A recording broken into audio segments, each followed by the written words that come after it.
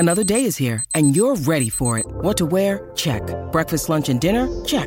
Planning for what's next and how to save for it? That's where Bank of America can help. For your financial to-dos, Bank of America has experts ready to help get you closer to your goals. Get started at one of our local financial centers or 24/7 in our mobile banking app. Find a location near you at bankofamerica.com/talktous. What would you like the power to do? Mobile banking requires downloading the app and is only available for select devices. Message and data rates may apply. Bank of America N.A., member FDIC.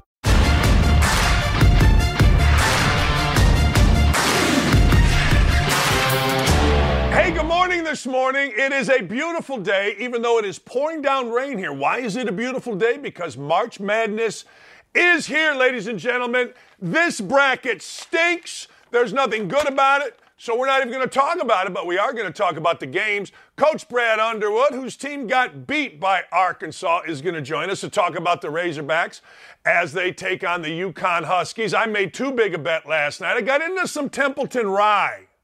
I don't know if you know what rye whiskey is. I didn't. Urban told me about it. So I was sipping while I was reading a book. Next thing you know, I made too big a bet. Moneyline parlay. I like it, though. I took UConn and I took Tennessee. We got plus money. Made too big a bet. I am going to be proactive. And as soon as the show is over, well, actually, I got another thing to do. But then I'm going to go DoorDash all afternoon until the game starts, just to pay off a little bit of it in anticipation. All right, let's get right to it. John Morant. John Morant was back, and John Morant's daddy acting a fool. John Morant's daddy just can't help himself. John Morant's daddy is a hanger-on. John Morant's daddy, T, is his name. Showed up and got his little hoodie, got his shades, got his hat, got all of his stuff. And you know what? Good for John Morant's dad. But I don't want to hear from idiots like Myron Metcalf of ESPN how black fathers have it so bad they can't. No. Doesn't matter if you're black, doesn't matter if you're white. John Morant's dad needs to be a dad. John Morant's dad does not need to be a hanger-on. He wears a redemption shirt, which is fine. I'm all for everything. I'm just telling you, if this is who John Morant's family was, then fine. But it's not. It's not who they were. And idiots in the media, clowns like Myron Metcalf, a writer at ESPN, can make it into a race thing all you want. That's fine. But I've said the same thing almost every day about white parents that I either coached or I've watched. I've counseled some parents. Look, you can't be an idiot. You got to be a dad. You can't, people have asked me for a long time to ask, hey, how do I handle being a father? I'm like, look, you don't do this. You don't put your shades and your hat and your stuff and your gold, because that's not who this guy has been. He raised a great son. Now his son's going sideways, and this is what you get. Look, I know looks can be deceiving, but you've already had your other son banned from the arena. This guy has already had to go to counseling, and he's lucky because what if comes into play? What if, Plaxico Burress, that gun went down your pants? What if that gun went off in a club? I don't know.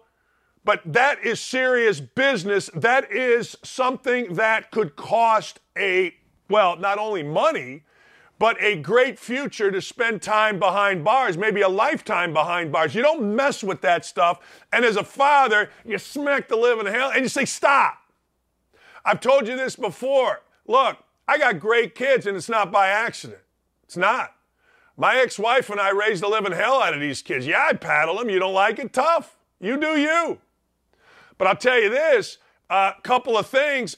I always told my kids, you go on Twitter or Instagram or wherever, and you get after a commentator, a coach, a public adult, I'm not paying for your college. It's that simple. That's what I'm doing. I'm not paying for. I see all these little clowns that come at me, and I open it up. Well, Ball State 2026. I'm like, yeah, you have idiot parents. Next time a little kid comes at you on Twitter, just understand it's not the kid's fault. They have idiot parents. It is John Morant's fault. He's not a child. He's 23 years old. But it is this guy, and this guy doesn't understand it. And again, you're just headed for disaster. So you can write about, it's racist, whatever you want to do. Hell, I've already been called racist this morning by some guy that, frankly, doesn't view people by the content of their character, only by the color of their skin. Me. It's like every day. People just don't like to hear the truth. When you have a totally non-plus, non-racist mind and you say things, everybody loses their mind. Well, that's on you, not me. Get it together, T, before I got to rip you again. All right, NCAA tournament. I mentioned Tennessee. FAU. Dusty May, we had him on the show. Here's the deal. Watch how the referees call this game. What does that mean? Tennessee, they get you in the mud. They're going to get you in the mud, but here's the mud. It's not like Florida Atlantic, I can't say, University is going to throw it in the post and we're going to bang and be physical. No, that's not it. Watch the hands. I would bet tonight you're going to see 2, maybe 3 fouls called early on both teams, mostly Tennessee, on drives. Florida Atlantic likes to spread you. They want to drive you. They want to find the next guy. He's going to drive you. Well, what's physical about that? Well, hands, body, hips on the driver. Watch how this game gets called. It's really important because, look, if they establish early that Tennessee cannot put your hands on FAU, Tennessee might have a problem. If they establish early, they're going to let this game go. They're going to let guys play. They're going to call fouls, don't get me wrong, but they're not going to call the little ticky-tack fouls. Then that is advantage Tennessee. I think Tennessee wins the game. I think Tennessee somewhere between 6 to 12 points. That's why I bet them. But it is interesting to see what happens here. Jahani Davis, kid from Gary, Indiana. Great player. Not good, great. You heard us talking with Dusty about him. He's capable. I don't care whether it's Tennessee. I don't care who at FDU. Doesn't matter. He's capable of going to get 30. Tennessee's got to stop. Now, on the other side, Tennessee is like one of those teams, it doesn't matter who we play, this is how we play. We're going to throw it around, we're going to drive it, we're going to kick it, we're going to find it. We don't have our point guard, so we're going to make up for it, but we're not slowing down. And frankly, they can score it basically any way you want. Are they a great offensive team? Of course not. But here's the deal. When you are a perimeter-oriented team like FAU is, watch for this, and you are playing against a great defensive team, and make no mistake, Tennessee is great.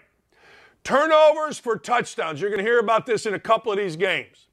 Meaning Tennessee without Ziegler doesn't score it as easy, but live ball turnovers, meaning I throw it, you intercept it, next thing you know, it's 2-on-1 the other way. If Tennessee can get 4 or 5 of those in the game, they win easy. If they can't, we're going down to the wire. FAU's a good team.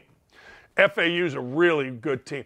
Sparty and Kansas State. Let me go from Kansas State's perspective. I scouted against Sparty a lot of years.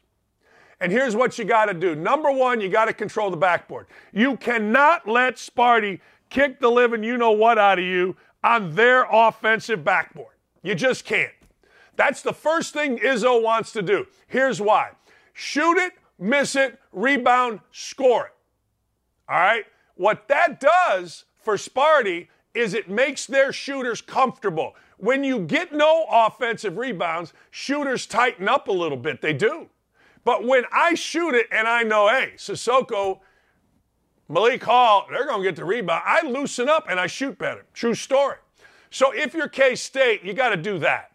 Also with Michigan State, I've talked about this before. They're going to run on makes or misses. They're the only Big Ten team that does that. And guess what? They're the only Big Ten team left, and they're always the only Big Ten team left. Point guard's going to sprint it up. Wing's going to run left wing. Wing's going to run right wing. First big's going to run Main Street.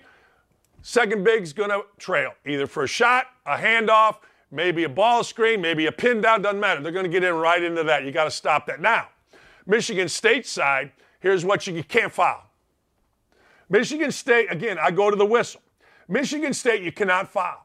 If you're going to foul, you're going to have a problem because you're going to give free points. You're going to give points to a team that is going to be interesting whether they can score enough. Now, if this game goes into the 80s, I don't think any team has the advantage.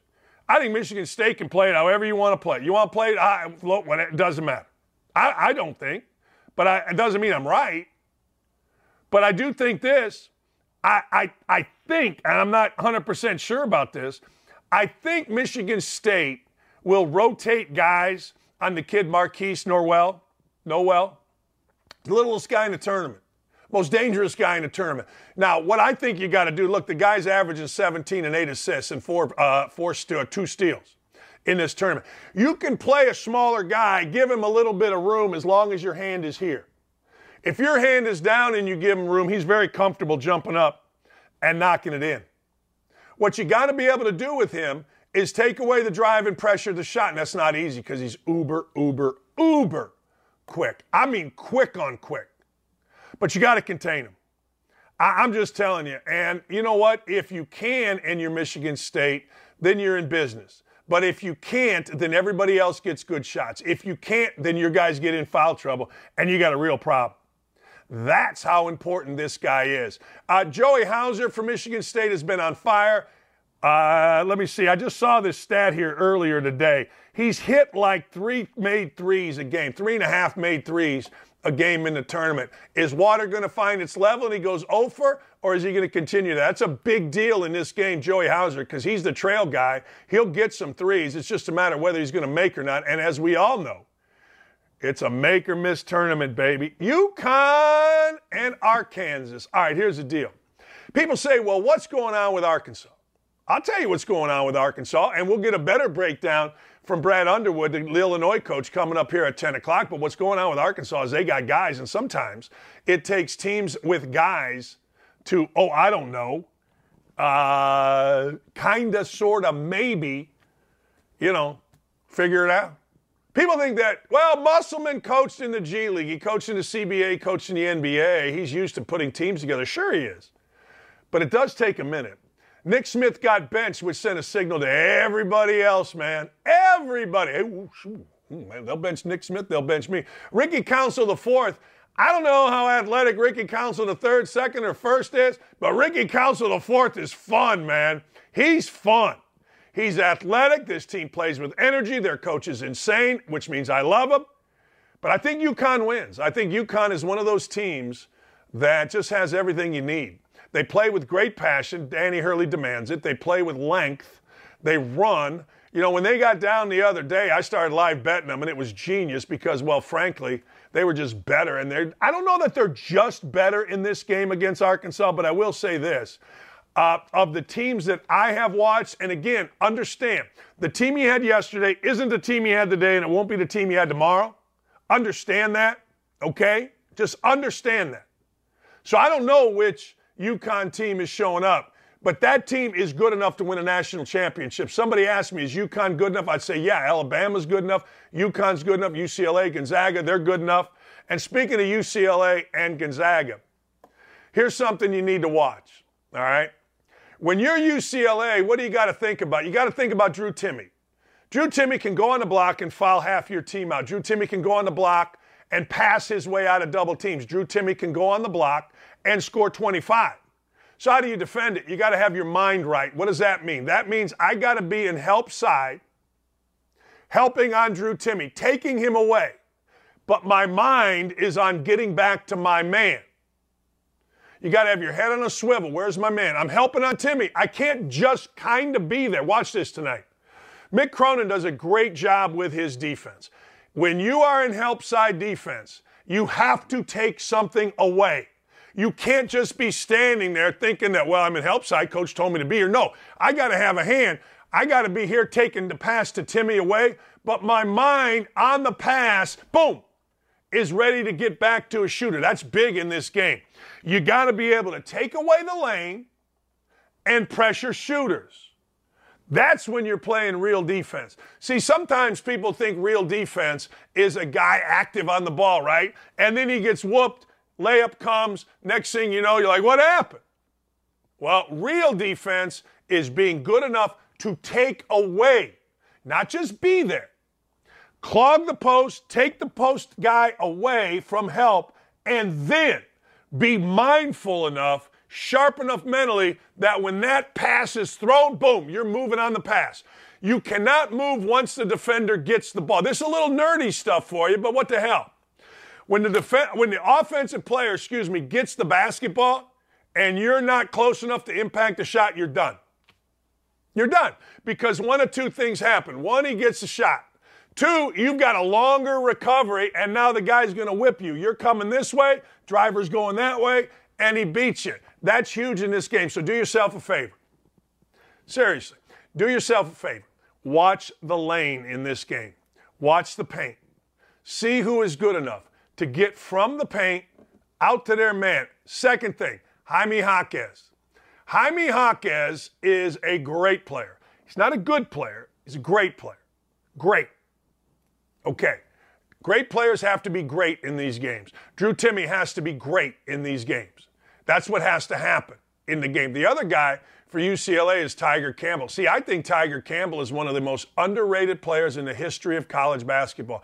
Tiger Campbell gets you to Final Fours. Tiger Campbell missed a free throw the other day, cost him the Pac-12 championship. I'll bet you money that never happened before, and it won't happen again with Tiger Campbell. If you're going to say to me, who do you want at the free throw line late in the game to win you a game, Tiger Campbell would be among the first 2 or 3 players that I would pick. He just would be. So, long story short, let's see what happens. Stars have to be stars. I'll tell you my bet again. I took Tennessee money line. I took UConn money line. Money line. One's a 4.5-point favorite. One's a 5.5-point favorite. I got plus money on it, which means if I bet, I'll tell you what I bet. No, I'm not. I'm not telling you. I'm a little embarrassed. I am. I'm embarrassed that I bet so much on it. I think it was the rye whiskey talk, and I do.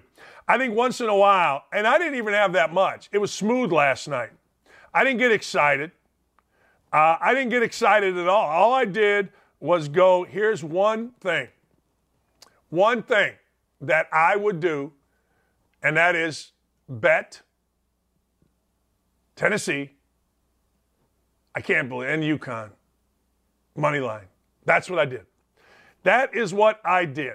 At the end of the day, that's what everybody should do. The world should do that.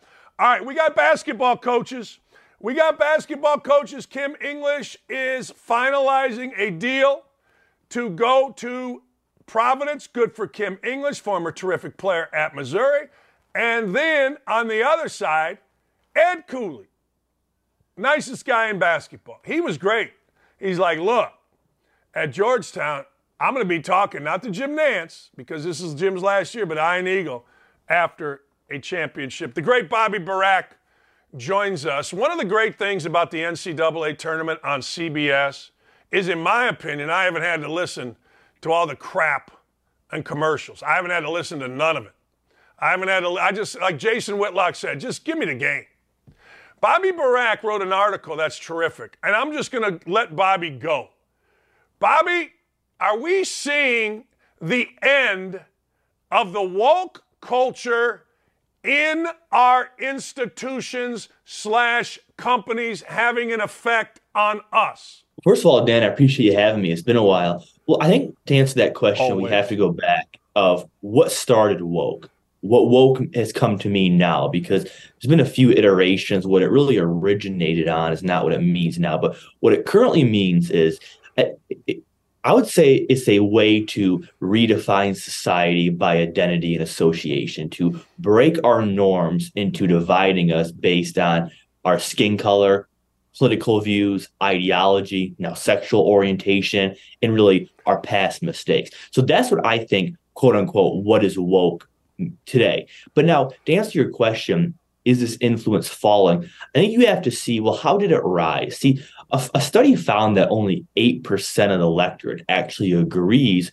with what woke has come to mean. That's hardly anybody. So the population does not endorse woke. However, it has infested nearly all of our U.S. institutions, from big tech to Hollywood to comedy to music to academia to sports to especially media.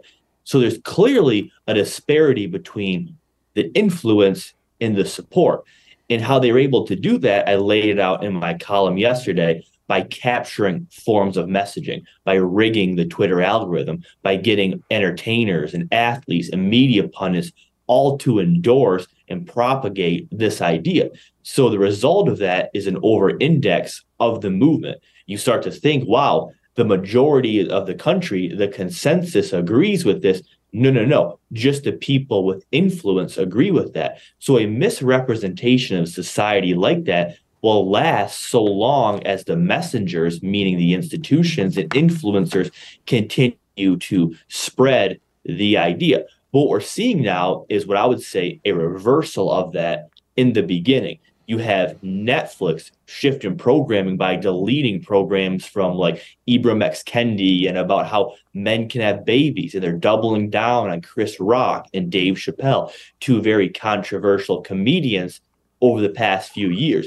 They weren't necessarily always like that, especially Chris Rock. You see him now going after woke culture. You have Russell Brand taking his brand to Rumble to evade the thought police. You have CNN allegedly shifting away from hyper-partisan content to cater more towards the middle. You have people like Dave Chappelle, Dave Portnoy, and Joe Rogan not bowing to cancel culture, but exposing it by pushing it back. So the end result of all this is the very institutions that help spread wokeness now has influencers within those industries pushing back. So I think this is the beginning of the woke losing influence that they really gained unilaterally by convincing the country they were more powerful than they actually are. So then this brings me, because I think everything is follow the money, okay? Is go woke, get broke real? You there, Dan? I'm here, Bobby. Is go woke, get broke real? Yeah, absolutely. I mean, we talked about Netflix. So according to a Daily Mail profile, Netflix lost 2 million subscribers during the first quarter of 2020 when they introduced Ibram X. Kendi's anti-racist show, this show about how gender doesn't exist, and doubling down on drag queen content. They lost 2 million subscribers. So either subscribers rebelled or they just said, well, we're not interested in this content. Well, in the fourth quarter of 2020, they canceled those shows and brought in shows with Dave Chappelle, Chris Rock, and really what we would say not woke content, which really doubled down on what maybe middle America would want. And they gained, according to Daily Mail, 7 million subscribers. So there's a clear result there of that. It goes back to that study I cited. There aren't that many people who agree with what woke comes to mean. So if you cater to a content for them, you're catering to a very small, radical, unappeasable group. Now think about it like this. Wokeism is derived from the progressive movement, meaning that it must always continue to progress. There's no end in sight. So what happens is you start with a real issue, maybe racism, which did exist. But once that issue is corrected, they can't accept the win. They have to keep on progressing. So you go from fixing an issue to overcorrecting to adding an issue. And that's where we are. So 20 or 15 years ago, there was a fight for gay marriage to legalize it. Well, now gay marriage is normalized, but they can't stop there. That has morphed into sexual indoctrination of kids, or trying to act like drag queens, not perverted, or trying to encourage kids or tell them that these dangerous sex changes are not nearly as problematic long-term as they are. So you start with an issue, then you create the issue because you can't stop. I think what's happened is that the common sense folks that maybe originally agreed with this idea are saying, no, this has gone way too far. This is no longer a movement. This is a cult. You had a great word that you used in there, unappeasable. The idea that you could ever apologize or you could ever do something to appease this culture is insane, right? It's absolutely nuts. Absolutely. Well, think about it like this, Dan. I mean, there's shows that could easily appease you and I. I mean, like, I don't know, if you tell a good mob story or you have good humor, like a lot of people will watch it. But if you start appeasing to that group, they're never going to be satisfied. I mean, if the show is diverse enough for them, they'll say it doesn't represent the LGBT community, or they'll say that it's offensive in another way, or the jokes aren't good enough, or that now you're seeing that if there's not enough fat people involved in their production, that's offensive. Now, I'm not joking. That's actually a discussion following the Oscars, that fat phobia has infested Hollywood production amid the whale being nominated for so many awards. So you can't appease these people. No matter what you do, no matter how far you try to bow and make amends with them, they're always going to find something else that's offensive. So by virtue of that, they're never going to be happy and they're never going to support the content, no matter what. So you might as well just say, hey, let's just forget about them because A, they're not that large. I mean, you can't really make a business appealing to 8% of the population. And two, they're never going to be appeased. So it's really counterproductive to any business trying to make that your key demographic. Yeah, Bobby, what is the future? Let me ask you that. What is the future here? What do you see happening here, a year from now? Where are we going to be at with all this? Well, I think you have a more fragmented culture, which I think we were heading towards somewhat anyways. Like I mentioned Russell Brand, he's on Rumble. Rumble's doing some really great things where you're not so reliant on the jurisdiction of thought police, where outrage does not become the arbiter of your success. So you're going to see more brands, whether it be the Daily Wire making film now or Netflix saying, well, we're not going to listen to these people anymore. We're done. I think you're going to have some brands make it where I would say they prioritize most of the country, but you're still going to have like Disney, Amazon, Apple, and Comcast trying to appeal to the group we just talked about, who you can never appeal to. But I think a more fragmented culture is where this is heading. And I think while that is not the best case scenario, it's far better than what it has been, where the entire mainstream is this way, where the more common sense content has been relegated to the fringes. We're starting to see a shift now where I think there's going to be a lot more opportunity for people like Russell Brand and Chris Rock and those guys to tell their side of American culture. And you're starting to already see that, and it's having major influence. I mean, some of the comments that Chris Rock has made on Netflix are not comments the streamer would have supported even 2-3 years ago. Appreciate you, brother. Thanks, Bobby. That's great stuff, man. That's great stuff. Great stuff. That's Bobby Burack. He's America's conscience. I mean, if you read him, you'll understand that everybody's afraid. Like, I get called racist every day. I'm being called a guy named Sherman Woodward. I'm serious. Is it racism or penis envy? Yes, it's penis envy. People are nuts. You got to toe the line, man, or else, guys will get mad. Guys will get crazy. I've always said I judge by the content of character. Always have, always will. Where I grew up, that's what you did. All right, when we come back, ESPN fires an executive vice president who's in charge of, SportsCenter 6 for alleged harassment. Rob Manfred says we're going to have some new things coming in baseball. Look, baseball, I'm here to help you. And, wow, C.J. Stroud gaining interest, and I'm going to be back with this. See this? This is what we call a mess. We'll be right back. Man, I'm fired up. Sack the hell up and don't go anywhere. Don't at me. We'll be right back after this. When you need mealtime inspiration, it's worth shopping Kroger, where you'll find over 30,000 mouth-watering choices that excite your inner foodie. And no matter what tasty choice you make, you'll enjoy our everyday low prices, plus extra ways to save, like digital coupons worth over $600 each week. You can also save up to $1 off per gallon at the pump with fuel points. More savings and more inspiring flavors make shopping Kroger worth it every time. Kroger, fresh for everyone. Fuel restrictions apply. One of the things that you have in your city or my city or any city that has an NFL team is, do you trust your front office to make the right draft choice? I mean, that is literally what things are about. You know what I mean? That's what it comes down to. And we're going to get into this in just a minute, because everybody and their mother, everybody was at C.J. Stroud's pro day yesterday. I mean, everybody. I mean, hell, you had owners there. Owners don't go to anything, but owner does in this case. And the fact of the matter is, C.J. Stroud getting a lot of attention. Then you know what? Everybody goes to Alabama's pro day. I think it's today. And they watch Bryce Young. It's like, all right, everybody get in the car, get on your plane, let's go. And we're going to go watch Bryce Young. But the question becomes, Do you, ladies and gentlemen, do you trust your guy to make the pick? I'm going to piggyback on what Bobby was talking about. You know, ESPN, one thing you don't see fired anywhere is the champion of diversity.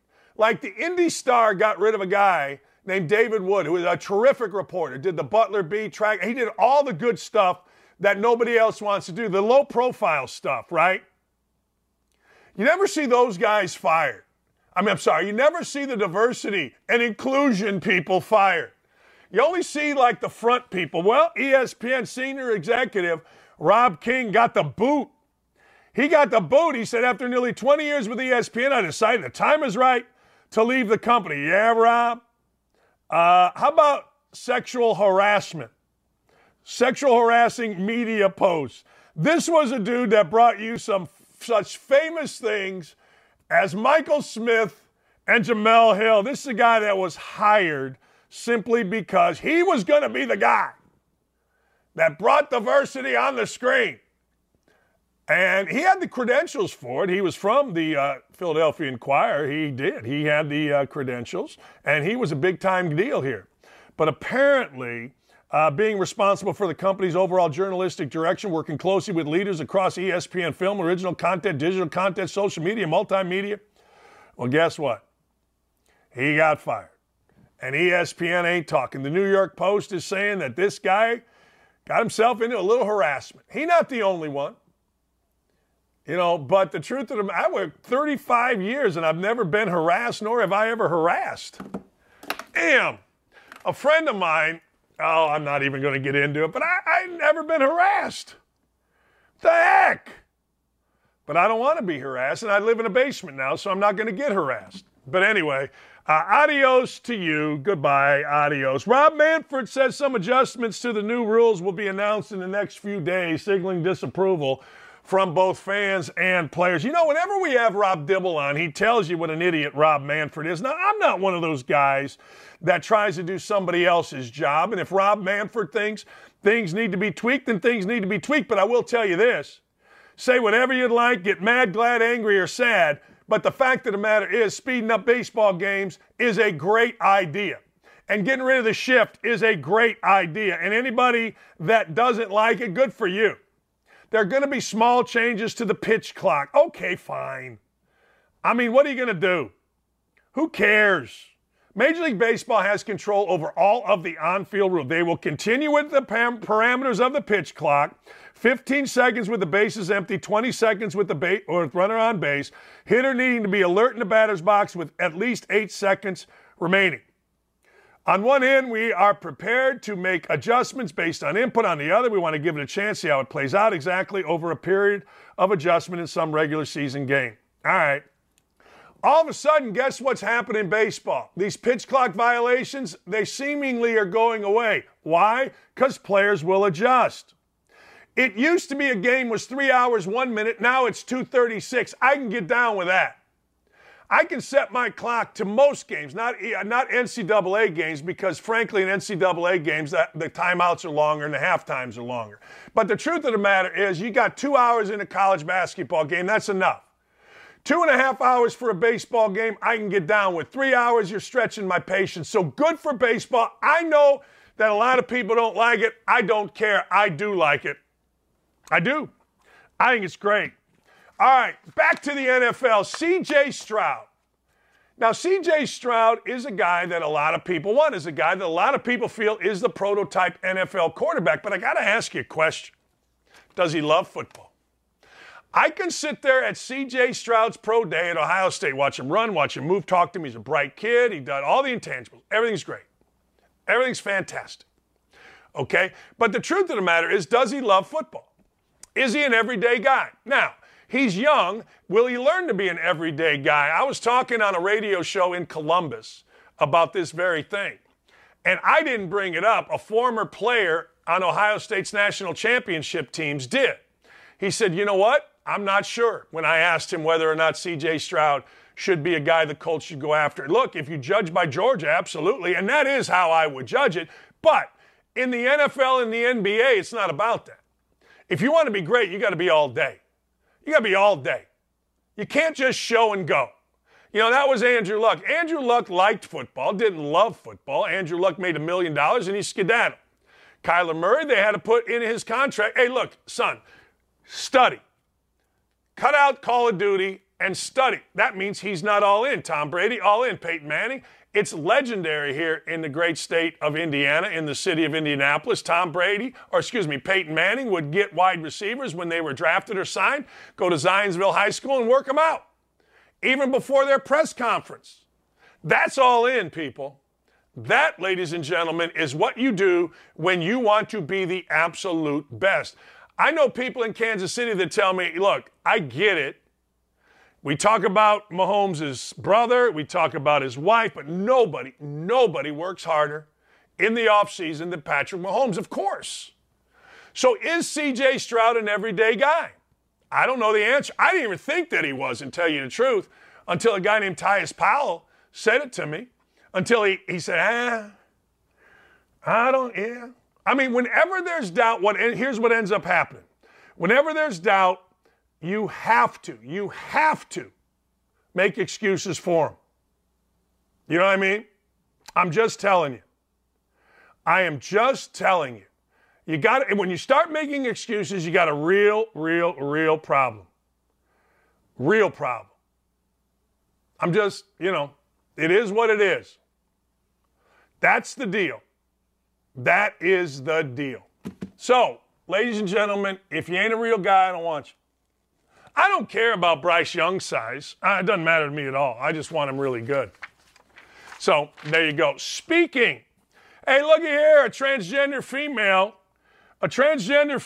wins the New York City women's cycling event, angering critics, saying it's not fair at all. Well, let me explain something to you. I have the solution. I do. I have the solution. Here's the solution. The solution is, quite frankly, I'm born a chick, I run as a chick. I'm born a dude, I run as a dude. I'm trying to be hip. I'm trying to be colloquial. I don't even know what that means. Was that colloquial? I don't know. But anyway, the truth of the matter is that's what I do. I say if you are a guy that was born a guy, compete as a guy. You want to transition? Great. Compete as a guy. You're born a girl? Compete as a girl. And here's the deal. It's the same thing with bathrooms, which is so stupid. Sarah Huckabee Sanders, she just put a law into Arkansas that says, look, if you're born a dude, use the men's room. You're born a chick, use the ladies' room. There you go. It's awesome. Absolutely awesome. I'm being called a racist now. It's fantastic. Anyway, that's how I look at it. It's very simple. Hey, Micah Shrewsbury, really good dude. I already apologized because I said, what has Shrewsbury done that the previous regime didn't? He brought respect. He did. He brought respect to Penn State basketball. Everybody looked at Penn State different. Now, I'm not saying that Micah Shrewsbury is going to go to Notre Dame and kill it. I have no idea. I don't. He didn't kill it at Penn State, but he was building to kill it, and he's smart getting the heck out of there. You're at Penn State. That ain't like being at Illinois. That ain't like being at Indiana. That ain't like being at Michigan. Man, Penn State's hard. Michigan, Illinois, Indiana, the states are named after them. And oh, by the way, the basketball is where kids grow up wanting to play. And you have a national brand. Penn State's brand, football. Ohio State's brand's football, but it's Ohio. It's the biggest state with the most players outside of maybe Texas and California. But I digress. Anyway, truth of the matter is, good for them, good for him. It's a win-win for both. It's a big loss for Penn State. It really is, because I do think this. There was always things going on with Pat Chambers. But you know what? Micah Shrewsbury came in and did a great job. The key to Notre Dame, the key to Penn State, the key really to every job right now is evaluating talent. Like, you're looking everywhere. That Jalen Pickett kid, I think he came from Siena. He was a really good player. You got to evaluate. The best evaluator that I saw was John Beilein. John Beilein found guys that people wanted. I'm not saying he got dudes that nobody wanted, but John Beilein was great. Not good, great at finding guys. Glenn Robinson III. So there you go. Anyway, I digress. All right, latest NFL moves, ladies and gentlemen. Remember Elijah Moore? Elijah Moore started whining and complaining. All he did was complain and whine when he wasn't getting the ball. This is what happens in the real world. Yeah? Good for you, Elijah. Tell you what, we're going to let you go to Cleveland. We've got something exciting here with the Jets. We're going to ship you and a third-round pick for a second-round pick to the Cleveland Browns. Go get him, Elijah. See, that's good business. You shut up, you don't say nothing, and next thing you know, boom, boom, gone. It's what's going to happen to J.J. Redick eventually, although it's not going to probably be in this round of cuts at ESPN, but it'll happen eventually.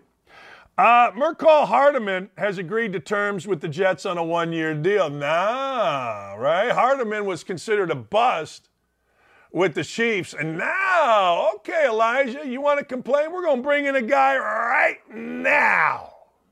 Right now. See, I like that. Maybe the Jets are serious people.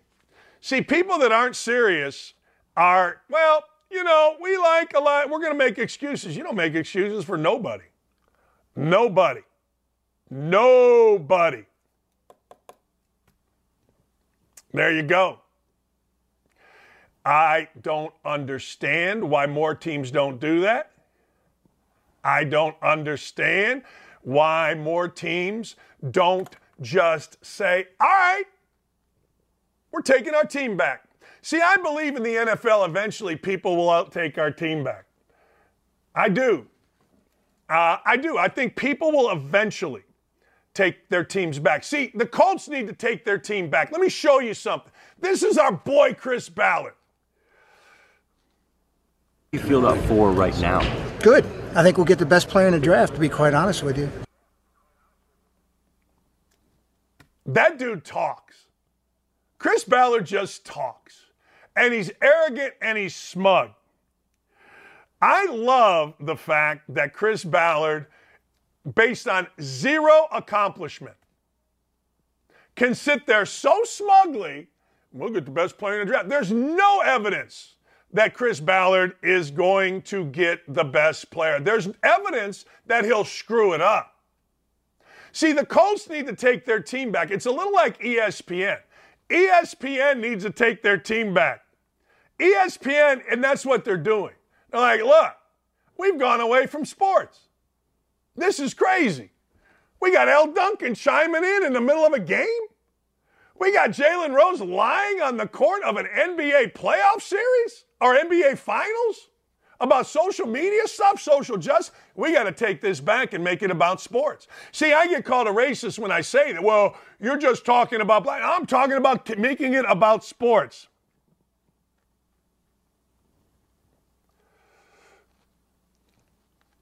I can't understand how it ever got away from being about sports. Seriously, think about it. ESPN, I get it, it's entertainment. But the fact of the matter is, man, the deal is simple. Make it about sports. Let shows like ours that aren't, let us tell you about what's interesting in the world because, frankly, I judge people by the content of their character, not the color of their skin. But anyway, so Chris Ballard and other GMs, I've actually not seen other GMs be so arrogant. I would be curious in your city. I would be very, very curious. Are other cities dismayed with their general manager from the standpoint of arrogance to not any accomplishment on that scale? Arrogance high, accomplishments low. Look, Bill Belichick can be as arrogant as he wants because, well, frankly, he's won more than anybody in the history of the game. Our guy acts like he's won more than anybody. I'd be curious. I seriously would be curious. Is there any other, anywhere, anytime, anyhow, any other fan base that sits there and goes, you know, we haven't won squat, but our general manager is sure arrogant. Like, do the Jets, are they arrogant? Robert Saleh doesn't seem arrogant to me. I don't even know who the general manager is. Like, all Giants, are they arrogant? Is John Lynch arrogant? But he's actually gotten a team into the playoffs and had a home game. Our guy here has not. You know, I don't hear anything, and maybe it's just because I live here in Indianapolis, but I would be curious to the arrogant lack of accomplishment ratio. It's interesting. It is an interesting dynamic because our guy, man, oh man, smug, arrogant, and really silly. I wonder what it is. I wonder what the ratio is. Do you have a ratio? Is that racist? I don't know. What is, all right, put it out on Twitter. No, I'm sorry, put it out on somewhere. What is the ratio? What should be your level of arrogance? If you're arrogant to an 8 level, should you at least be in the Super Bowl? Our guy's arrogant to a 10 level. I mean, he is arrogant. He is like, man, he is, well, we'll get the best player. Well, I'll send you another video, Dylan, of him toasting in the basement of St. Elmo's. Here's the kicking everybody's backside. Really? Man, oh man. I just look at people and I say, if you're that good, your record will show it. Now, I was that good, and my record doesn't reflect it because everybody on my team got injured, and I'll make an excuse. I'll give him luck walked out at a bad time. But damn, 6 years later, you got to, don't you? You got to stand up and say, man, we got to win something. Man. Or you should just shut up. Anyway, that's the way I look at it. I used to say this about a player at Indiana. He's a deadly combination of arrogant and stupid. It's a deadly combination. Like, I'm stupid, but I'm not arrogant, and I know I'm stupid. If you know you're stupid, you can deal with it. If you don't know you're stupid because you're too arrogant, then you're never going to overcome being freaking stupid. Does that make sense? Like, you got to know what you don't know. So Ballard says they're going to get the best player. That's great. All right. So the question I'm asking, is our guy arrogant or just smug? Is there a difference? What is the difference? Seriously, what is the difference? I don't know. Or am I just being unappeasable? That's a great word by Bobby Burack. Is Dockich just unappeasable? Is he just unappeasable? I think I am. I think maybe Ballard, I like Ballard. Ballard used to come on my show. The idea that I don't like Ballard isn't true. But the idea that I don't respect him, the job he's done, is absolutely true. And once I lose respect, it's over. I cannot stop myself. But I'm just curious. I don't want to be unappeasable. You know what I mean? I don't know. It seems like I'm becoming that way. Mark Cuban lost his ever-loving mind. I don't know if you saw it yesterday, but it was glorious. I've never seen this before. The referee's saying this way, this way, this way. Next thing you know, I don't even know what happened. The Mavericks thought it was their ball going that way. It wasn't their ball going that way. It was the Warriors' ball under their own bucket going this way. The ball was handed to the Warriors. They just laid it in. And it was unreal. And when you look at the referee, they were talking about this morning on SportsCenter, he's pointing that way, then he goes this way, then he goes that way. And apparently nobody told Jason Kidd, we can't play it because of all the copyright restrictions, but it was the damnedest thing I've ever seen. I've watched basketball since I was 7 years old at Maryville Junior High playing biddy basketball, and I've never seen that. Like, usually you go to the wrong free throw line or you take it out of bounds wrong, and you're like, all right, well, the referee will go, hold on, let's get that set up. You know what I mean? Let's get that set up. You know, I mean, but they didn't.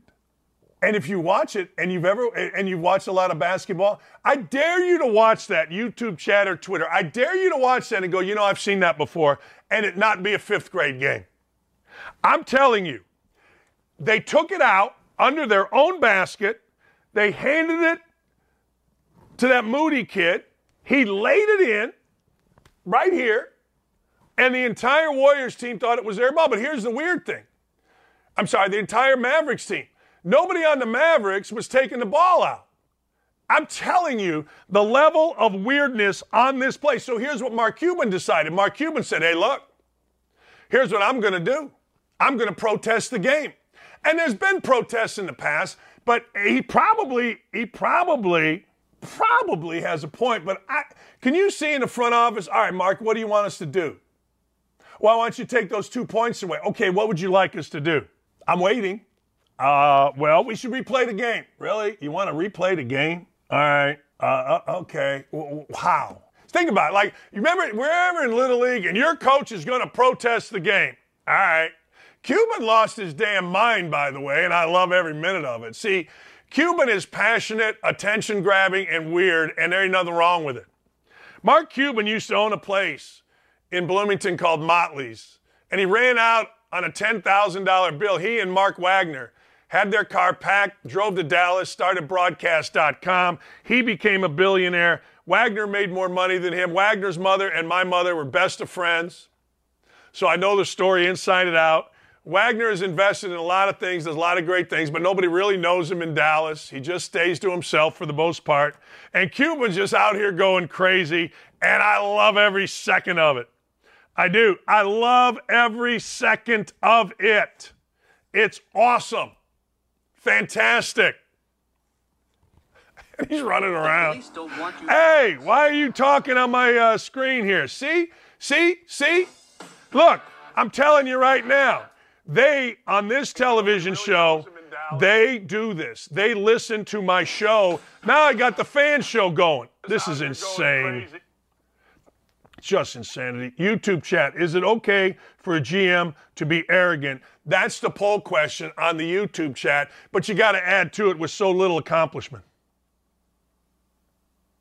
Dan Shrewsbury joins women's basketball coach Neil Ivey, football coach Marcus Freeman to give the Irish 3 black head coaches in the 3 major sports. Notre Dame joins Syracuse. Good. There you go. Awesome. Dan declared a tie, play the overtime before the next game. Okay. That's cool. I'm in, if that's what you think. But I got to tell you, seems like a hassle to me. But hey, if that's what we're going to do, then that's what we're going to do. Yeah, there's a lot of ways you can go about it, right? And if that's what you want, that's cool. I ain't mad at it. But the fact of the matter is, it's a big hassle. What I would say is, look, hey, man, refs made a mistake. What do you want to do about it? What do you want? Nothing. Let's go. Nothing to see here. Move along. Apologize. Do all the things that they do as refs and say, okay, we're done. We're done. That's it. We're good. Move along. Hey, Brad Underwood's going to join us from Illinois, and Brad and I are going to talk about what has made Arkansas so good. The Razorbacks are going down, at least according to my big bet of the night, against UConn. Now, you've asked me, so I'm going to tell you, this is crap. If you screenshot this, you're going to see total and complete crap. However, Gonzaga, still alive. IU, gone. Purdue, gone. Arizona, gone. I stinks. But I do want to ask Brad Underwood what he thinks of Izzo's team, what he thinks of Arkansas.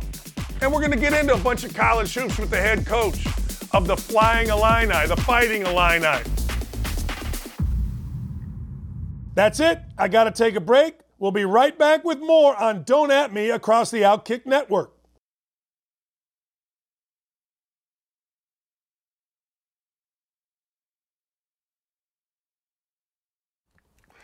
All right, one of my favorites, the great Brad Underwood, nice enough to join us, head coach of the Fighting Illini.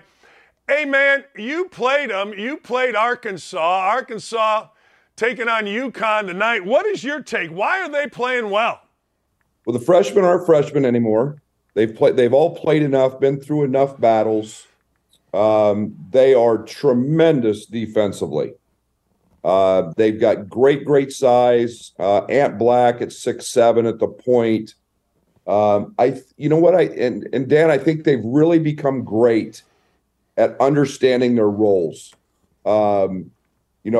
Ricky Council is playing like, he's such a DeMar DeRozan type guy. Unbelievable mid-range game. Great. Devo is just nasty. They can goon you. I mean, they can just physically get up in you. And the Mitchell twins that transferred, they've got great depth. They have some spurts, good and bad, but they can just physically just annihilate you on the defensive end. They've got great hands, great ability. They're not a great shooting team, but the tournament has proven that you don't have to be a great shooting team. Nobody's shooting it any good, but it's pound that thing in the paint and get it there somehow, get to the foul line and guard. And that's what they're doing great. You didn't even mention Nick Smith. A lot of people are telling me how good Nick Smith is, but he got benched in the round of 32. In our game as well, and it's just kind of it's not a knock on him. I think it shows their depth. It shows their Ricky Council's really stepped up. Devo steps up in the Kansas game. Jordan Walsh, just lockdown defender. He might be one of the best defenders I've seen, and especially for a freshman in some time. And they're funny. They don't post you a lot, even though they've got size. The Johnson kid who's playing at the center spot, I think somebody told me he went 25 games this year where he played under 10 minutes a game. And he starts against us, and he starts against Kansas, and he's just your junkyard dog. I mean, he just creates havoc, and is physical and hard-nosed and tough. And their toughness was extraordinary. The two games I've seen them in Des Moines. Have you seen enough of UConn?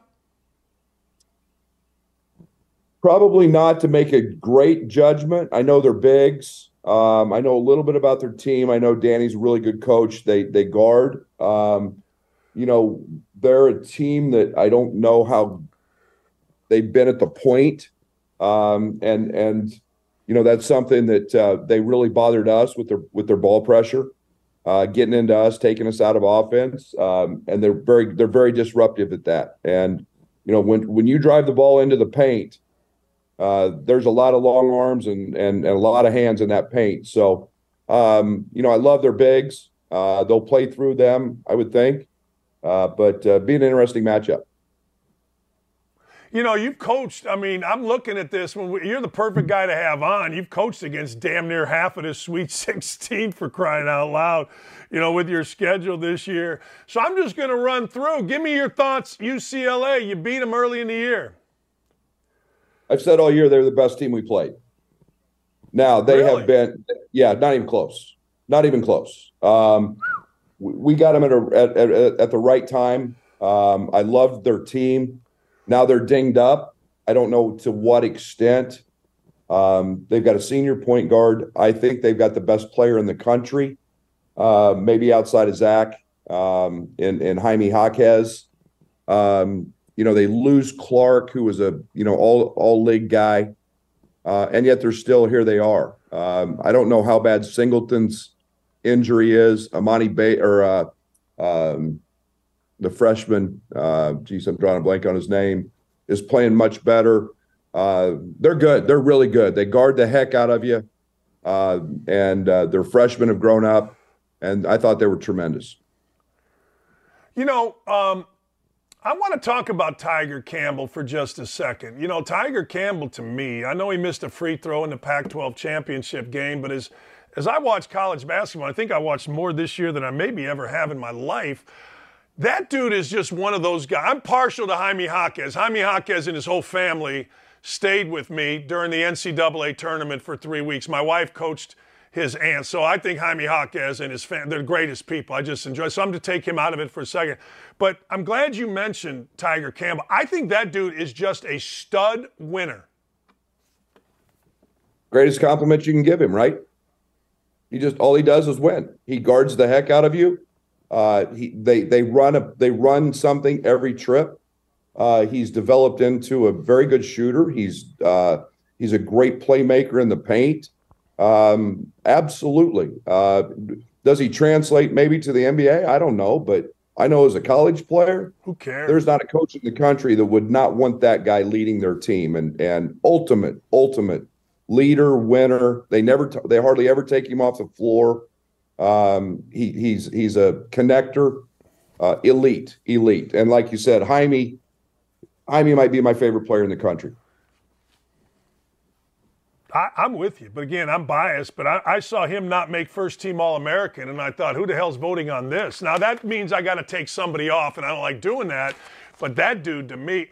Hey, Texas, you played against them too, brother. Interim coach Rodney Terry, athletic. You've seen Marcus Carr for like 100 years in the Big Ten. I think that guy's 36 years old still playing. Big key for them is they are very old. No one's mastered the portal like Texas has. They're the best at it. That roster has been well put together. They're not extremely big, but they're so old. They're so physical. They play grown-up man basketball, as I call it, and there's a physicality and there's a purpose. Their depth is very good. Sir Jabari Rice has developed into an outstanding player. Marcus Carr, the transfer from Iowa State. And then they just throw a bunch of 6'7", very, very physical guys at you, from Brock Cunningham to Bishop to the kid from Vanderbilt is playing his tail off right now. Deep and old. And I would not bet against them if I bet, which I'm not allowed to do by NCAA standards.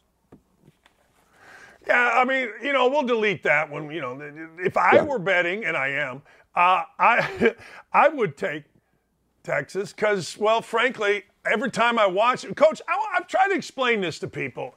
And from a coaching standpoint, I've always thought this.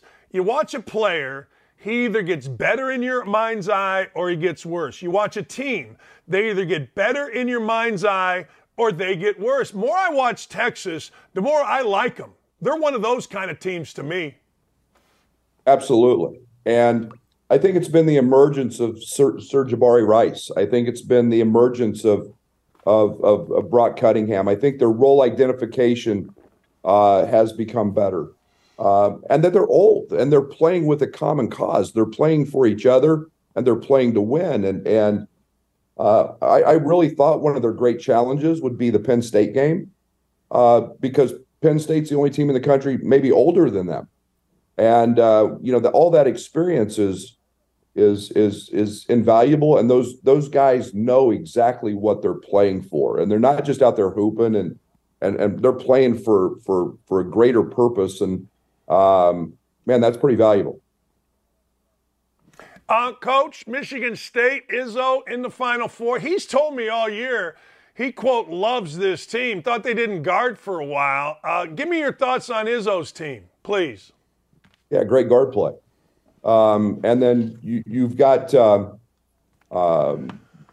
young kids inside have matured and gotten better. I think the one thing that really impressed me with Iz and their team in their last game against Marquette is I think they were the best three-point shooting team in the Big Ten. And they shot it horribly and still won. So it shows their growth. It shows that team's got a guy who can go get a basket when offense breaks down in Walker. Hauser's shooting the cover off of it. The Akins kid is turned into a really good defender. He's so athletic. But they put three guys out there on the court who, and I think this is really important in the NCAA tournament, with their three guards, they put three guys who can go beat you off the dribble.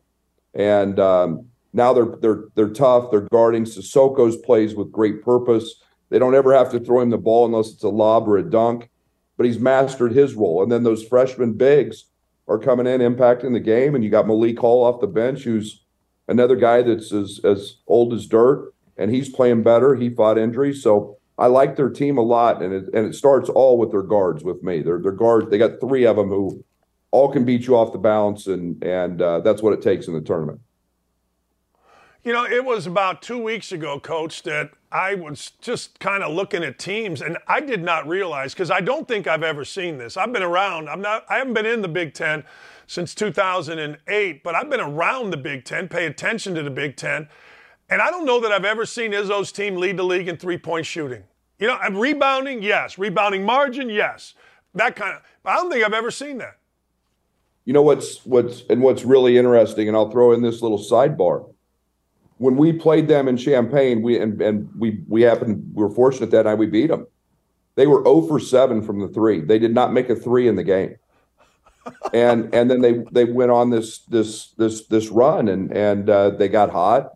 Hauser, you know, is one of those guys. If he gets his feet set, it's a bucket. He's not going to miss it. And with that, they've just gained confidence. And you know, he's still got the same play card Dan he did in 2008.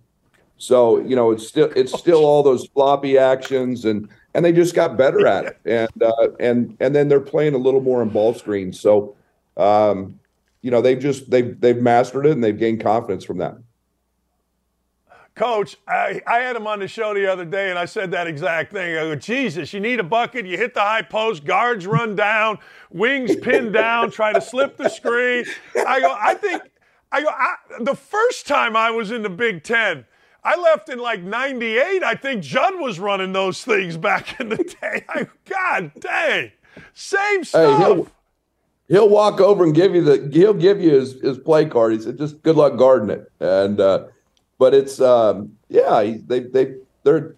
I like them. I like their team, and you know, I think they got a tough matchup with Kansas State, because Kansas State will 5-way switch, but they got guards who can.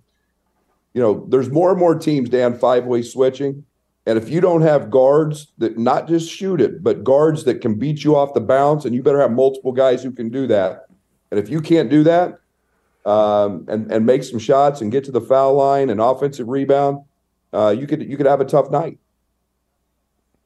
Speaking of that, your alma mater, Kansas State, I liked what Coach Tang said. He goes, look, we had more dudes than Kentucky. Probably did that. Noel kid's a problem, is he not? Yeah, we played them a year ago in a tournament, and he's a problem. He's one of those little guys that's, I say little guys, and not, I don't want to get in a challenge, but he's got unbelievable. Yeah, he's got unbelievable range. He's I had Phil Forte when I was at Oklahoma State, who was 5'9", 5'10", and he just backed up further. And that's what Noel does. He just backs up, and you have to guard him at 5, 6, 7 feet behind the line. Well, then all of a sudden that quickness becomes a real problem. And Jerome's done a great job of just letting him play. The Johnson kid from Florida has proven to be a monster, just an incredible talent. And but they're old. Noel's old, Johnson's old. He's done a great job, and they don't have great physical brute strength in the interior, but they've got great length. Coach, you mentioned 5-man switching. Can you have a 5-man if you are, who the hell are they playing? Sissoko, someone like that. Can he switch to Noel, or do you got to figure something else out? I think it'll depend. I think Sissoko can guard him. I don't know if the freshman could guard him in 5-way. So then you've got the problem of, the 4 other guys. Well, when Sissoko's in, we're gonna play 5-way switching. If we got so and so in, we're only gonna do this coverage. Tom's pretty consistent in his ball screen coverage. He likes to be up at the level and veer with a pretty hard hedge and then let his guards fight the battles. But five-way switching is becoming. It's obviously the way in the NBA, and it's becoming more and more prevalent and popular in the college game. Is there a team, that we haven't mentioned that you've seen or the coach that you really like that's left? If Gonzaga gets by UCLA, I like them a lot. Their offensive numbers every year are just extraordinary. I thought that they could get they'd have their hands full with TCU because TCU just kind of mucks the game up. And Gonzaga scored 83 or whatever in that game and didn't make any threes and shot it horribly. And that's not them usually. And then, kind of the dark horse. I mean, I'm really curious to see the Princeton game. I think they're a team that I like. I like Florida Atlantic. I think there's some teams that have the ability. Florida Atlantic just going to hoop, and they got great depth, and they get hot on a night. Who knows? You mentioned old. I did not know this, boss. Did you know Drew Timme has another year if he wants it? Sure. Why would he not come back? I know. It's the greatest. It's the greatest thing. It's the greatest. I mean, you think about this, and I could be wrong. Zach Edey could have 2 more years. Right. Zach Edey could have 2 more years, and with NIL and you think of all the records that Zach Edey could put together, and Drew Timme's already Gonzaga's all-time leading scorer. I mean, Drew Timme in another year could be one of college basketball's all-time greats, and we'll see what he does. But the COVID year has created great opportunities for some and great challenges for others because you got 25, 26-year-olds playing college basketball. Coach, and I'm not, you don't have to comment on this. I said the same thing about Kofi Cockburn. I'll say the same thing about Jackson Davis. I mean, look, what the hell? A guy like maybe Cockburn, certainly Timme, Jackson Davis, you end up the school's all-time leading scorer. You're making a ton of scratch. I mean, damn. This, all the NBA guys you coached, every NBA guy that I've ever known over the years, all they do is sit in the freaking locker room and talk about their college days, right? How great it was when they were in college, right? That's so true. And it's amazing. They all text you while they're playing and they're pulling for you and I get my weekly text from Io, and how much, and it's that's so true. And college is such an unbelievable experience, and they love it. Yeah, I always say, where the hell are you going? Like, hey, look, you're a first pick, great, Jay Ivey, you got to go. But damn, I mean, if I used to tell my son at Michigan, I say, son, listen, I want you to understand something. You're living in this luxury high-rise. You go and you have all of your food, gourmet, trainers, masseuse. You will never live like this again until maybe you're 50.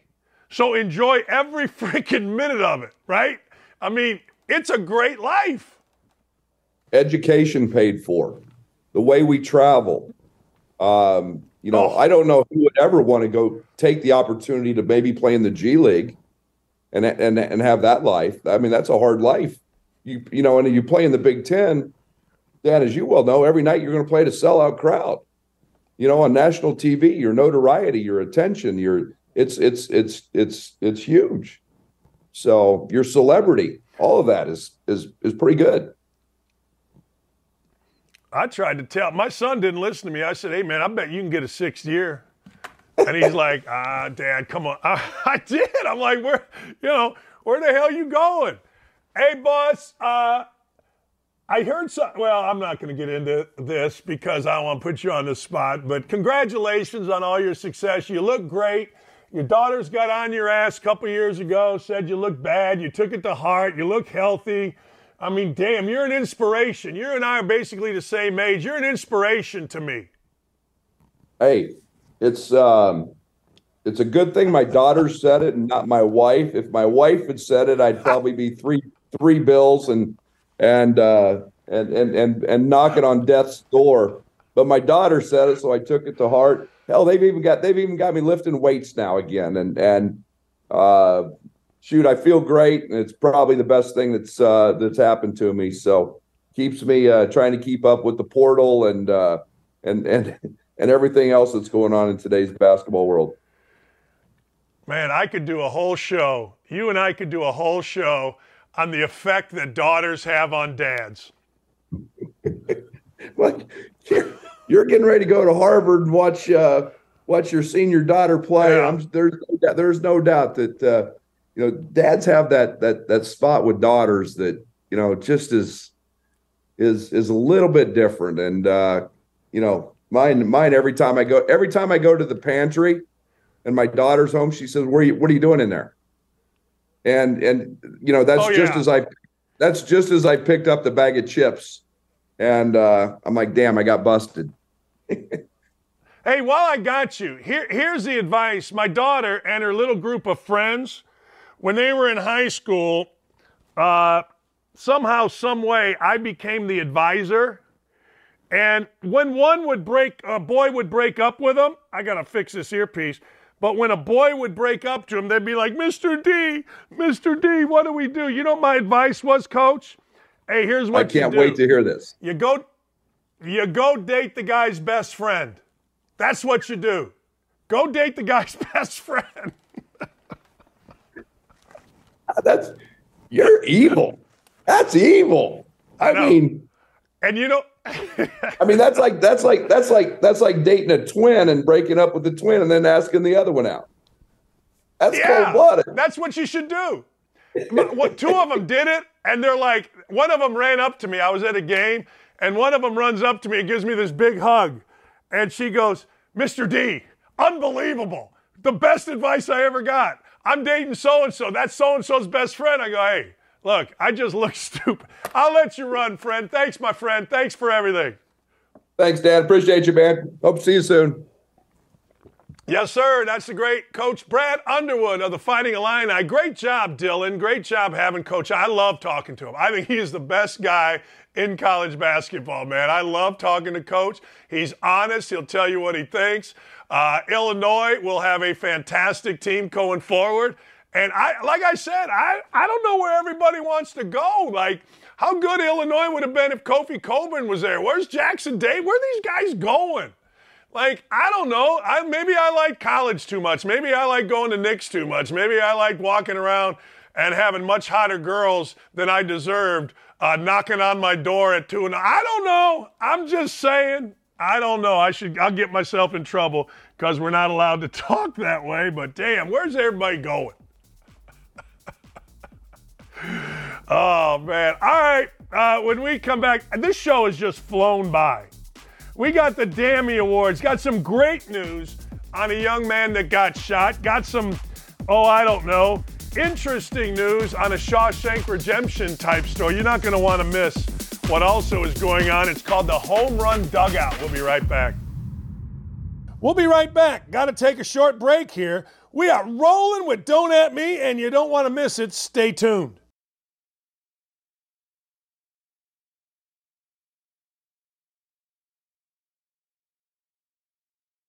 Hey, welcome back. It is Daniel J. Dakich. That's right, I am here, and you know it, and you love it. And women want to get with me, men want to be me. We all know how that goes. Thanks to Bobby Burack, and of course, thanks to the great Brad Underwood. I love Brad Underwood. I'm sorry, I love the guy. I think he's great. You guys on the YouTube chat, you guys are rocking and rolling, and it is much appreciated. All right, let's talk about some things. Mike Hollins. Do you know who Mike Hollins is? Mike Hollins is the Virginia football player who was shot during the rampage on campus, and he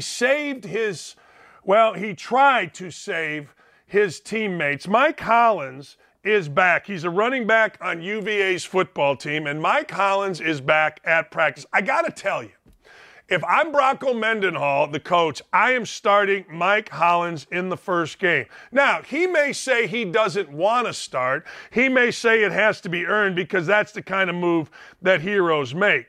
Slappies, well, they don't do that.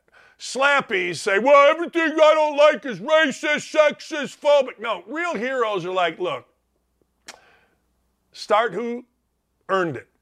We get all that, but look, I don't care. Months later, he's recovered, he's returned to the field, and he calls it a miracle. Good for you, man. Look, there are a lot of great stories in our country. There are a lot. We, unfortunately, deal with nonsense. We, unfortunately, deal with stupid. You know, we're dealing with, where does a dude, born a dude, that wants to be a girl, pee? That's what we're worried about. Let's think about it. That's what we're worried about. So Mike Hollins says, wait a second, it's a miracle. I tried. I'm sure, you know, most people that are the kind of character that Mike Hollins has, he probably feels some guilt that he did not save his teammates. I mean, that's what people of character do. People of no character bitch, whine, and moan, but people of character, they're like, hey, look, I wished, I thought, I coulda, but man, that dude should never think that way. That dude is an absolute freaking hero. All right, question for everybody. Is this the greatest fake out in not only baseball history, but softball history? Is this the greatest fake out? Let's run it here. All right, here she comes. Here she comes. Nope. Nope. Nope, nope. That's a stand-up. Honest. No way. Look at this. She gives a little point. I'm not looking at nothing. Look, first off, I'm calling her out because I'm a prude, but I would actually not call her out. Second thing is, how do you go, hey, Biff, look at that over there? How do you fall for that action? Now, I got to ask you seriously. How do we fall for that? You can fall for a lot of things. You know, like if you're playing defense, a guy picks up the ball, puts it over your head, and comes back, you might turn around. But hey, look, over there. No, I'm sorry. I'm not falling for that. The catcher did. The catcher forever will be the gal that is like, hey, I don't know what to make of this. I can't believe that I fell for this. I cannot believe this is what happened. Oh my God, what happened here? Hey! And then away you go. This was in Carthage, Texas. Carthage, Texas. All right. Jada Walton was rounding third. Next thing you know, she pointed. Jada Walton, God bless you. You refused with every fiber in your being. Isn't that what coaches say? Every fiber in my being, you've got to give it to me. I want every blade of grass protected. Damn it. That's what you owe us. Well, guess what? Jada gave you every single blade of grass. She gave you her all. She showed out. And the catcher, what are you, an idiot? I mean, I know we're not supposed to say that in women's sports, but if I were a teammate, I'd go, how stupid are you? Like, what are you doing? Who are you trying to get out at first? Son of a biscuit maker. What are you, a fool? All right, well, I guess we're going to lose and you're dumb. That's what I would be saying as a player. But, you know. All right, you want to see trust in your safety equipment? How about this? This is my nephew. It's not my nephew, but this is what my nephew does. My nephew's insane. Look at this guy. Look at, oh boy. Can you imagine? Like, when I get nervous watching things like this, my legs tingle. So this is a man who is sitting there and he is, I don't know, trying to fix, I think that looks like it looks like telephone wires. And long story short, see, I always wonder about this. All right, see where he's at? Who gets to him? How does he get down? You know what I'm saying? Like, you get up You get in those situations, you got to get down. You ever see those pictures like they're you got this one rock and somebody's on top of it, right? And, it has some cheesy slogan underneath it, like bring your best or, fart in the wind or whatever it is. I always look at those things and I go, all right, how you getting down? Well, you rappelled, dummy. All right. The job isn't over for this guy once he saved his backside, once he saved his bacon, once his equipment saved him. You know what I'm saying? The job, it's not done. Somebody's got to go to him. Somebody's got to be there, and somebody's got to help this man get the Sam and Henry out of there. And it ain't going to be me. I've always said this about the jobs that I've had. I never wanted a job where I could die. Does that make sense? My summer job, first day, we're tarring a roof, Gary, Indiana University Northwest. This guy is deathly afraid of open heights. Open heights meaning I can go up to a building to the top floor, look out at the Hancock Center or Sears Tower or Willis, whatever you call it. But open heights. And that includes just a railing. So when I'm on a roof, I'm literally crapping myself. First day, I'm tarring a roof. I'm snapping lines. And I'm like, yeah, this ain't for me. I'm staying in school. I'm studying hard. Because there are some people that love that. There are some people that think that kind of job right there is exhilarating. This guy ain't one of those guys. In fact, I would argue I would be in the top 0% of people that are equipped to do this job. Not that I think it's dangerous. It's that I know it's dangerous to me.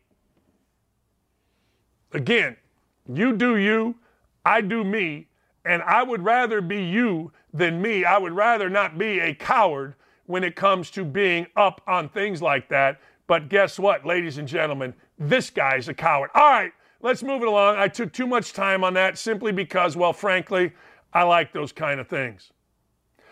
Virginia inmates used a toothbrush to tunnel out of jail and head to the IHOP, where they were found and they were arrested. This has Shawshank written all over it. Andy Dufresne crawled through a half a mile of unimaginable filth. Andy Dufresne, my friend.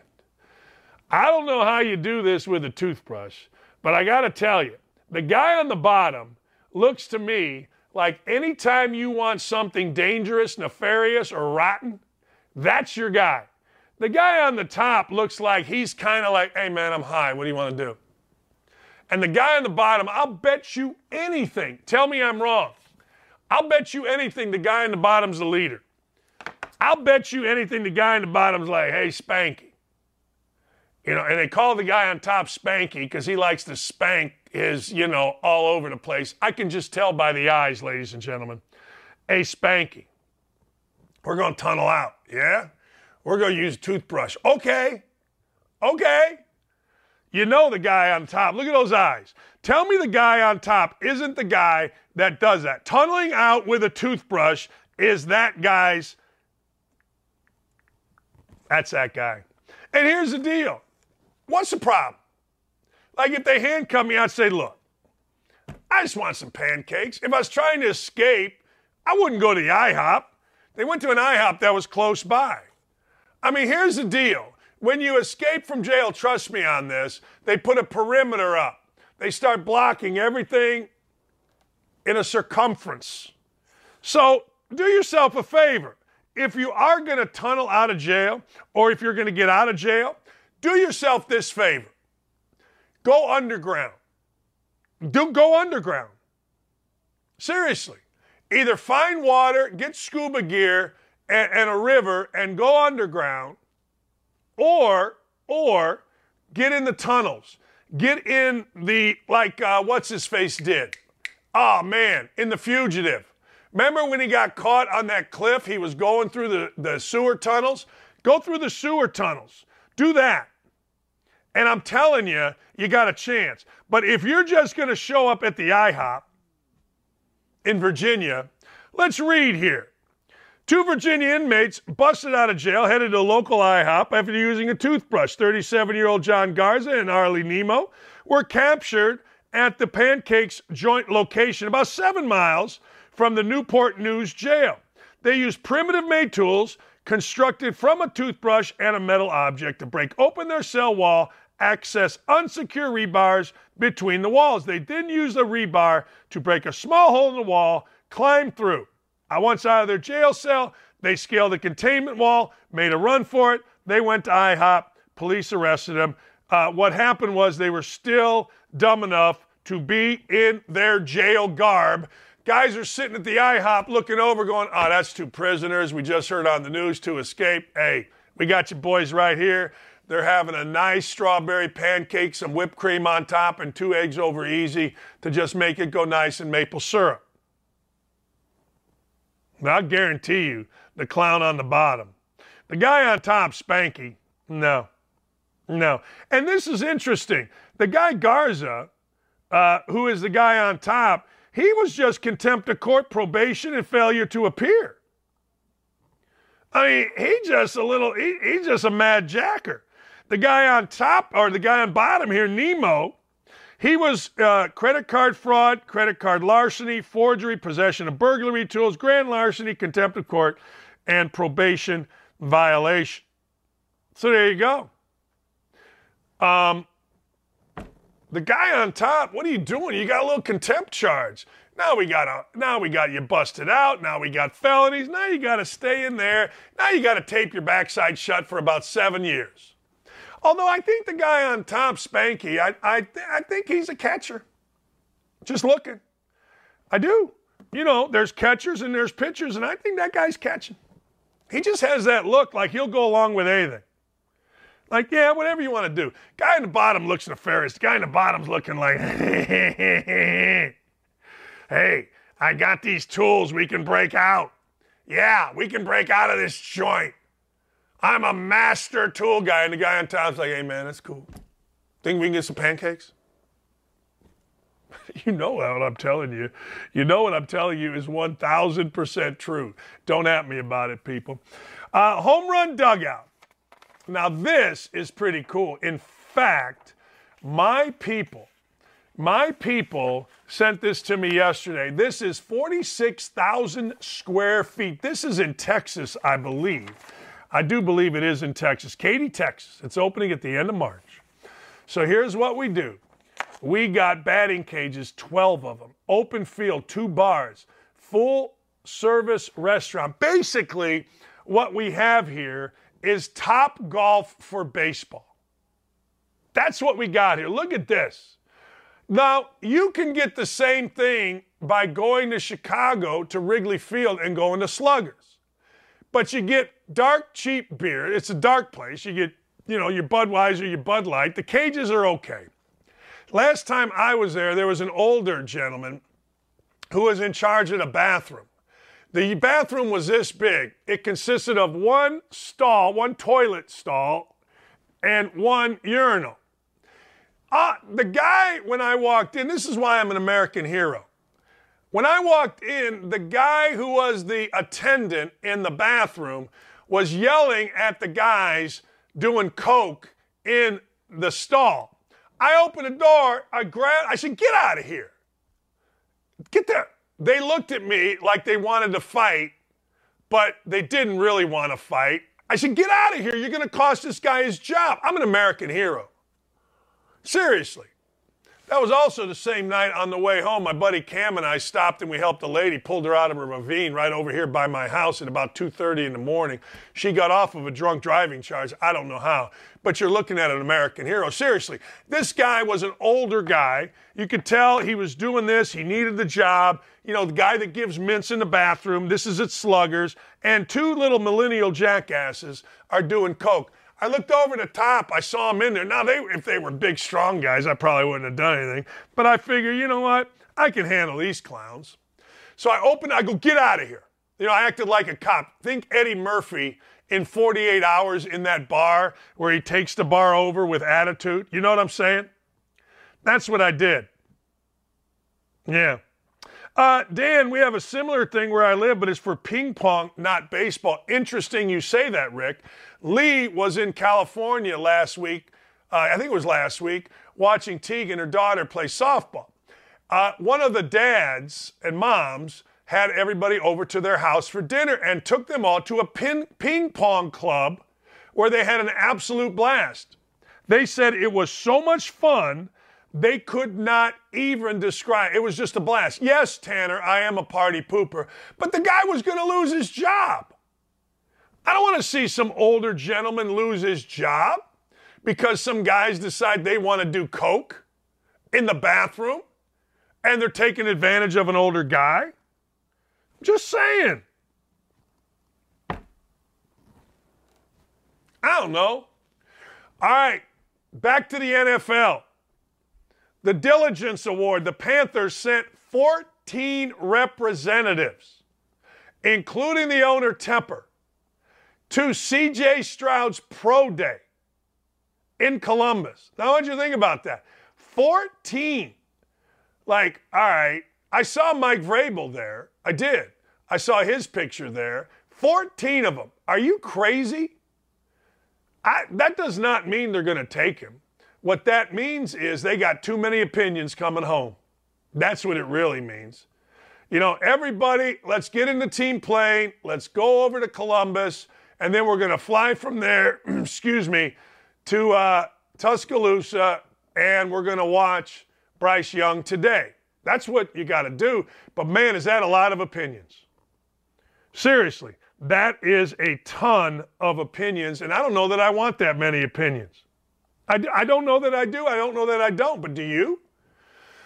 Look, you're hiring guys for a specific reason. The owner can do what he wants. Frank Reich is the coach. Hey, you got to go.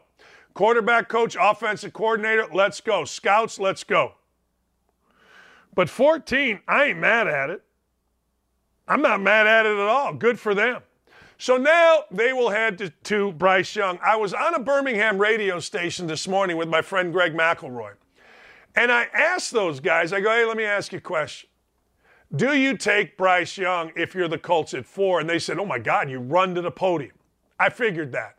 Do you take Anthony Richardson at 4? Because that's more likely, or Will Levis. They both said what we've been saying. Are you in win-now mode?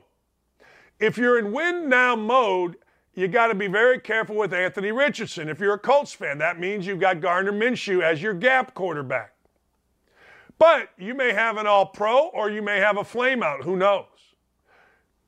But when I see Anthony Richardson, people say, well, Jake Locker. I heard people comparing Anthony Richardson to Jake Locker. Jake Locker, for those of you that don't know, I think he was drafted by the Titans, like 6. Jake Locker, phenomenal athlete. Phenomenal. Big, strong, throw it, but could never get it done. I've heard people compare him to Jake Locker. I've also heard him being compared to Jamarcus Ellis, Mitchell Trubisky. Look, I don't know, but Jamarcus Ellis or Jamarcus Russell, that ain't true. That ain't even close to true. Jamarcus Russell was fat. When I see Anthony Richardson, I don't know about his accuracy, but I know the dude ain't afraid to go to work. He's not. He ain't afraid, not even a little bit, to go to work. So guess what? I'm not mad about taking him. I'm not. But you're not going to win right now, or are you? Maybe you get lucky and you're going to win. But it is interesting to me what's going to happen in this, because people automatically think you can't win with Anthony Richardson. Well, maybe you can the second half of the season. I'm just saying. I'm just saying. All right, couple of other things. Dan, are you watching the women's tournament? Yeah, but this is what stinks. And those of you that know me, you know this. I want appointment TV. I want Indiana to win, the women's team to win, because I want to watch them. I want my fat, to sit on my couch, and I want appointment TV. I'm not interested. I know, the YouTube chat and all my perverted friends, boy, the Cavender girls are hot, blah, blah, blah, blah, blah. And I knew it was going to happen. I knew it was going to happen. I knew as soon as one of the Cavenders hit the 2 free throws, shushed the crowd, all the little pervs, that are in my chat here. We're going to start posting pictures of the Cavenders. I knew that was coming. I've never been that guy. Never. I mean, I've been a guy. Like, hey, don't think, please. But I've never been like, oh, man, look at that picture. Oh, man, a porn guy. No. But the pervs, the dad pervs in my thing are like, look at these girls. I can't wait till their next game. No. That ain't me. But in answering your question, I really, really like watching the women's tournament. I think it's fun. I don't think the basketball is great. I think it's better than it's ever been. I think it continues to get better. But I do like watching it. I do. So, and I'm not watching because the Cavender twins, who, by the way, are younger than my daughter, same age as my stepdaughter, yeah, that ain't my thing. But hey, to each his own, baby. You know what? Different strokes for the different folks. I just never have been that guy. All right, ladies and gentlemen, here is my parlay for the night. I'm taking it, and I took it for too much money. Way too much money. When I say too much money, I'm kind of disgusted with myself, but I did it. So I took Tennessee and I took UConn on the money line, and I was hearing freaking Coach Underwood talking about how tough, how good Arkansas was, and I wanted to vomit. I did. I wanted to yakety yak, don't talk back. I did. Because, frankly, I don't know. I think UConn is good enough to win a national championship. I think Alabama's good enough to win a national championship. I think UCLA is good enough to win a national championship. I think Gonzaga is good enough to win a national championship, and that might be about it for me. Probably Houston, too. But Calvin Sampson, karma won't allow it. But that's what I'm saying. That's what I'm looking at. So that's who I'm taking. Anyway, at the end of the day, don't do what I did, because you're only going to win a ton of money. All right, ladies and gentlemen, we got two woke-a-dopes. I love having two. The world is so full of dopes that are woke, we got to give you two. Let's hear it, baby. Let's see it. Oh, man. Person with a uterus, birthing. How do people not realize how degrading you can support the trans community without doing this? Hey, look, a bigot. Danny Perkins, shut up. How's that a bigot? Serious business. How is that a bigot? My wife says it all the time. My wife says, look, I got a uterus. I squeezed out a couple kids. I've had to deal with menstruations, menstrual periods. I've had to deal, I don't know if I should say this, a little bit of menopause. And some clown just acts like, well, hey, look, I'm a woman. You're a birthing person. It is so freaking incredibly demeaning. And if some little D-bag, and Danny Perkins looks exactly like what you think Danny Perkins is going to look like, he is exactly the biggest woke person alive. Hey, a bigot! Because a woman says she's a woman, she's a bigot. See, what needs to happen in this world is this little clown Danny Perkins, who, by the way, is from Maine, if that tells you anything. I'm not friends or family with anyone who denies the basic human rights of our chosen family. Improve yourself. Yes, tell us, Danny. Yes, tell us. You freaking clown. Get the hell out of here. I don't even know why I'm saying his name. Hey, look, a bigot. Yeah, because you're a woman. Of course you can support the transgender community. I'm all about the transgender community, but not at the expense of demeaning women. I'll never demean women. That's on you. All right, what's next? Oh, my God. Oh, my God. Jamal Bowman is an idiot.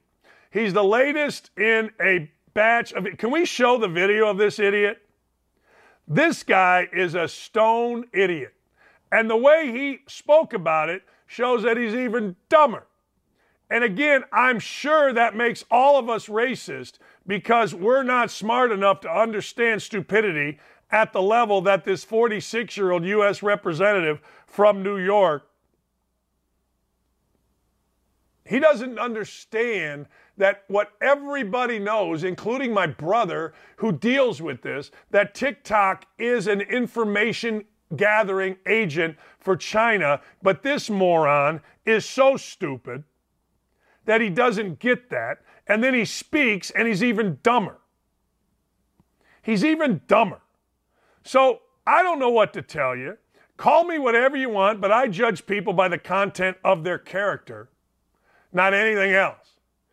And this idiot is so dumb that he represents us in such a manner that he is all in favor of TikTok. And anybody that's not in favor of TikTok, according to this idiot, isn't smart enough because he's smarter than all of us. It is amazing what Democrats will do for votes. It is legitimately amazing. It's stunning. Republicans ain't got no swag. They ain't got no swag. That's why they want to ban TikTok. This is a leader in our country. Republicans ain't got no swag. That's why they want to ban TikTok. Okay. All right. That's cool. All right. I don't know what to tell you. But this is idiotic. And that's an idiot. But our standards are so low now that saying ain't got no swag is just what we do. Yeah, it's on Republicans.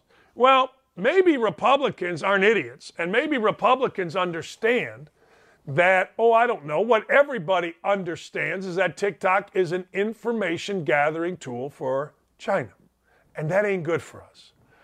But I digress. I don't know if you saw this. I'm going to end with this. WEEI, I've had hassles with WEEI, okay?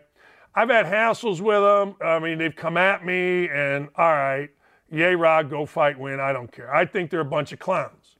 Always have, always will. There is a guy named Chris Curtis. Chris Curtis is a producer at EEI, executive producer. He had to issue an apology for making an ethnic slur on Mina Kimes. Something about, I'm not going to say it, all right? He said in a pathetic failed attempt at a one-liner, I attempted to bring up Mila Kunis, which was not really that funny, but for reasons I don't understand. I said Mina Kimes, never my intention for me to say her name, it had nothing to do with the subject matter, blah, blah, blah, blah, blah. ESPN, I like this, ESPN released a statement. There's no place for these types of hateful comments. Apparently it was a racial slur directed at Mina Kimes, which are uncalled for and extremely offensive. Good for ESPN. Now, ESPN, how about you do Jalen Rose? White man wasted, white boy wasted. How about you do Jalen Rose inciting racism by lying on the court at the NBA Finals? How about you reprimand, Mark Jones for saying with his white wife that he's afraid that white cops are going to shoot him? That's uncalled for. How about Kendrick Perkins? How about the same, what do you kids say? How about the same energy on Kendrick Perkins, who is so racist, it's almost like Biden.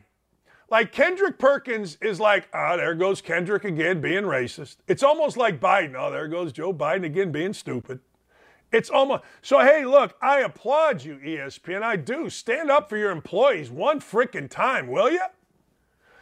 Good for you. And if you are going to denounce racist, uncalled for words or actions, how about you look right smack dab into the camera? Jalen Rose, Mark Jones, Kendrick Perkins. They say it damn near every day. How about Desmond Howard? How very Caucasian of you he brought in too, because the guy complained about him, coughing or something on a plane. How about we address that, ESPN? If we're gonna, and I am all in on it, I've said forever, Racism sucks. I will not tolerate it. I will not tolerate it whether it is my friend, family member, somebody towards me. Doesn't matter. I won't tolerate it. From a white guy, black guy, I'm not tolerating it. And it shouldn't be tolerated. But hey, ESPN, that's a great job you did defending Mina Kimes. Now let's put the same energy into your own shop. Your own shop. All right. We are, by the way, Ken Sterling and I think this is going to go under the OutKick umbrella pretty soon. We're going to be live at noon talking all local Indiana sports. That's right. We're going to talk about the Colts a lot. So if you want to join us, go to YouTube, find Two Big Brains. I think we're going to get this under the OutKick umbrella, and I'm very, very excited about that. All right. We're going to get out of here. Thank you. See you.